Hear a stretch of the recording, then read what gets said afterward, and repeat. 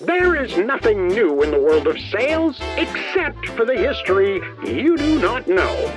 Welcome to the Sales History Podcast, bringing the brilliant and sometimes strange minds, methods, and ideas from the sales profession's past with applications to today.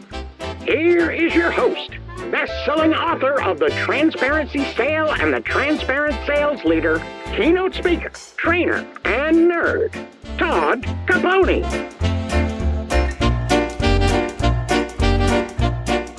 Welcome back. It's season 3, it's episode 5, and today I want to talk about the beginnings of sales management and sales leadership. We have talked about this idea of when did modern sales really begin? When did we move from the manufacturing rep type drummer, or what was also called bagman, of the 1800s and before, into organizations that hired their own sales reps, trained their own sales reps, gave them dedicated territories, even began to pay them a salary instead of commission only, where all of that began. But what about sales management? Like, where did sales management as we know it come from today? And that's going to be the focus today. And the short answer is times like these.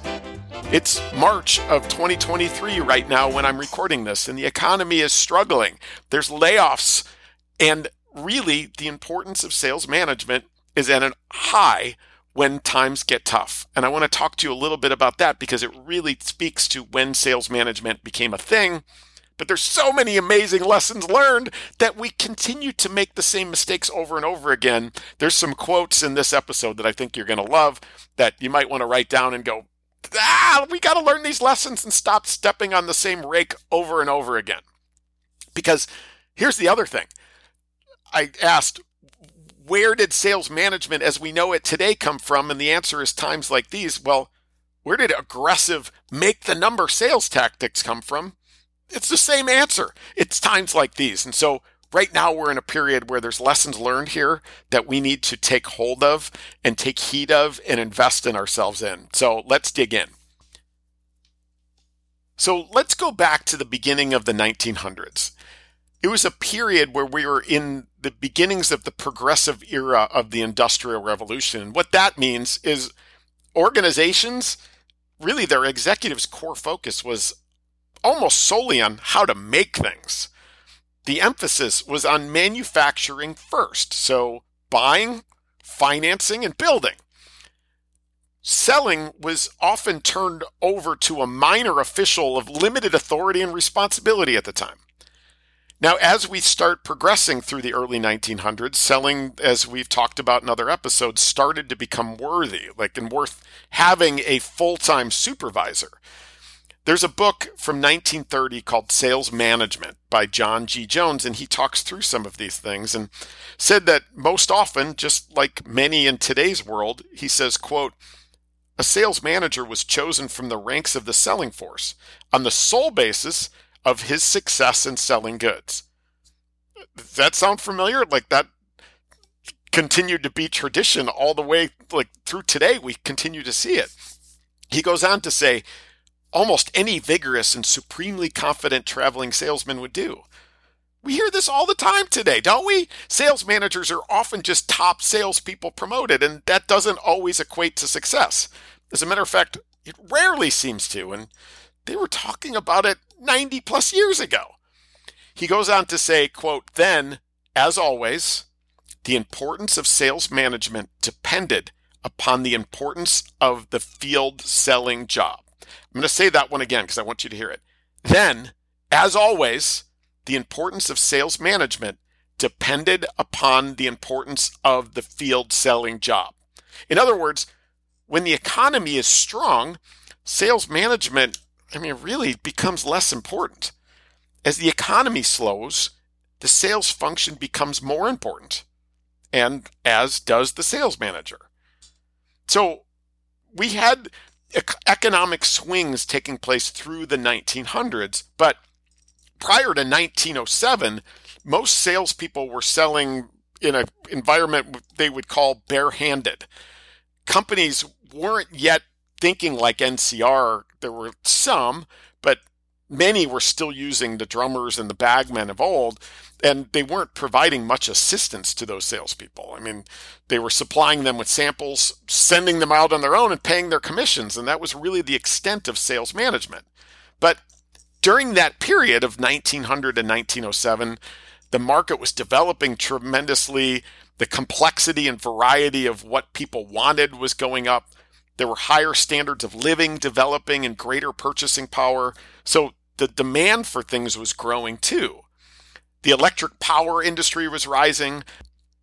The internal combustion engine was becoming more broadly used, and travel and transportation were quickening through the improvements of the transmission of power. Even the very rural areas of the country were now easily within reach too. And business communications grew, expanded into small towns and rural communities. Still, during that period, because there was so much growth and such a focus on manufacturing, sales management was haphazard or really hit and miss because field selling was generally smooth sailing. Now, starting in 1907 through about 1914, things got tougher. And it was for a good reason, but the country's industrial capacity was starting to catch up with market demand. I mean, production increased more rapidly than the population. At the same time, companies had developed more advanced organizations, so even corporate efficiency was part of that increase. So you had production improvements, corporate efficiency improvements growing faster than the population. Scientific industrial management and advanced engineering skills and better equipment, all of that was adding to this optimization, catching and passing the corresponding buying power of those who could be sold to. So sales management found itself on the defensive. What was also happening is the duties of sales management suddenly multiplied. The concept of advertising was really taking on a new significance as a selling method. Specialized sales promotion was born, and, quote, the infant was handed over to the sales manager to nourish and rear. And that infant, specialized sales promotion. Now, we go through that period until 1914, and then things start to take off again. From 1914 until World War I, things were growing very similar to how they were here from 2017 to 2020. It wasn't quite order taking, but things were really, really strong. Selling was not that hard.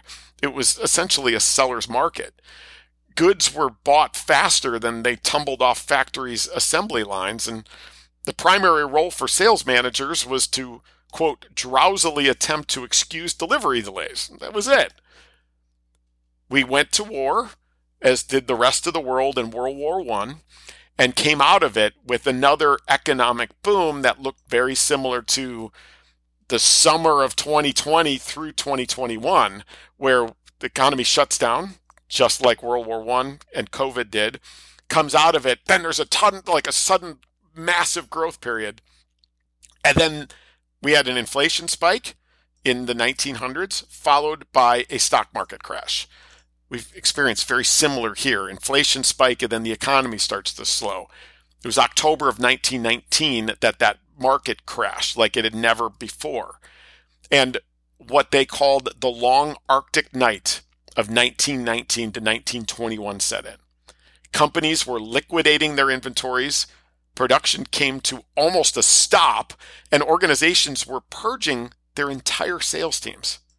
Sales management suddenly sprang to life once again. Those sales managers, they were on the hook. All the pressure was on them to optimize their team's focus, the personnel, their talents, the tools they use, and really their overall mindset. Now, some back then did it right and focused on optimization. Some didn't, and the reputation of sales as a profession, in my opinion, began its own long Arctic night. There was a depression that took place following that stock market crash in October of 1919 that lasted through really the early period of 1921. When that came to a close, we began to see the first true signs of high-pressure selling tactics and of, quote, generous and sometimes blatant advertising. Sales managers were beginning to hire again. They were buying advertising and, quote, cracking the whip as they demanded volume. So a couple of lessons here. And we tend to ignore it. That's been a constant theme as I talk you through these podcast episodes, is there were lessons that were learned that were right in front of us, yet we ignore them, and then we go ahead and step on the same rake. This, from Jones's 1930 book, is a quote. Sales management has learned that rising sales curves are frequently deceptive. Too often they indicate nothing but profitless prosperity. Intensive and extensive sales efforts cost money, and any undue emphasis upon volume without regard for ascertaining sales possibilities usually means a frenzy of high-powered selling, which can only result in sales costs that mount sky high. That's 1930. Revenue at all costs wasn't a good idea back then. Who knew? But we keep doing it over and over again. Therein lies the challenge. Sales volume in the manufacturing world had to be grown and sustained consistently in order to obtain economies of scale for large-scale production. But the cost of selling, when they eat up those economies of scale, eventually come crashing down the entire operation. He goes on to say, quote, the problem of sales management at the moment is not the problem of taking orders or of making sales in large numbers at any cost.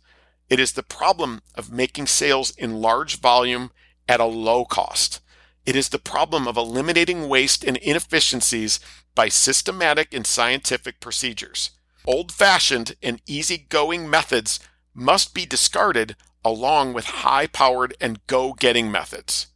That again, that's from 1930, but you could say that about today.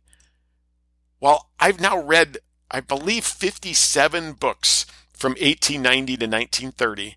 There are piles of pieces of sales management theory and history sprinkled in those pages.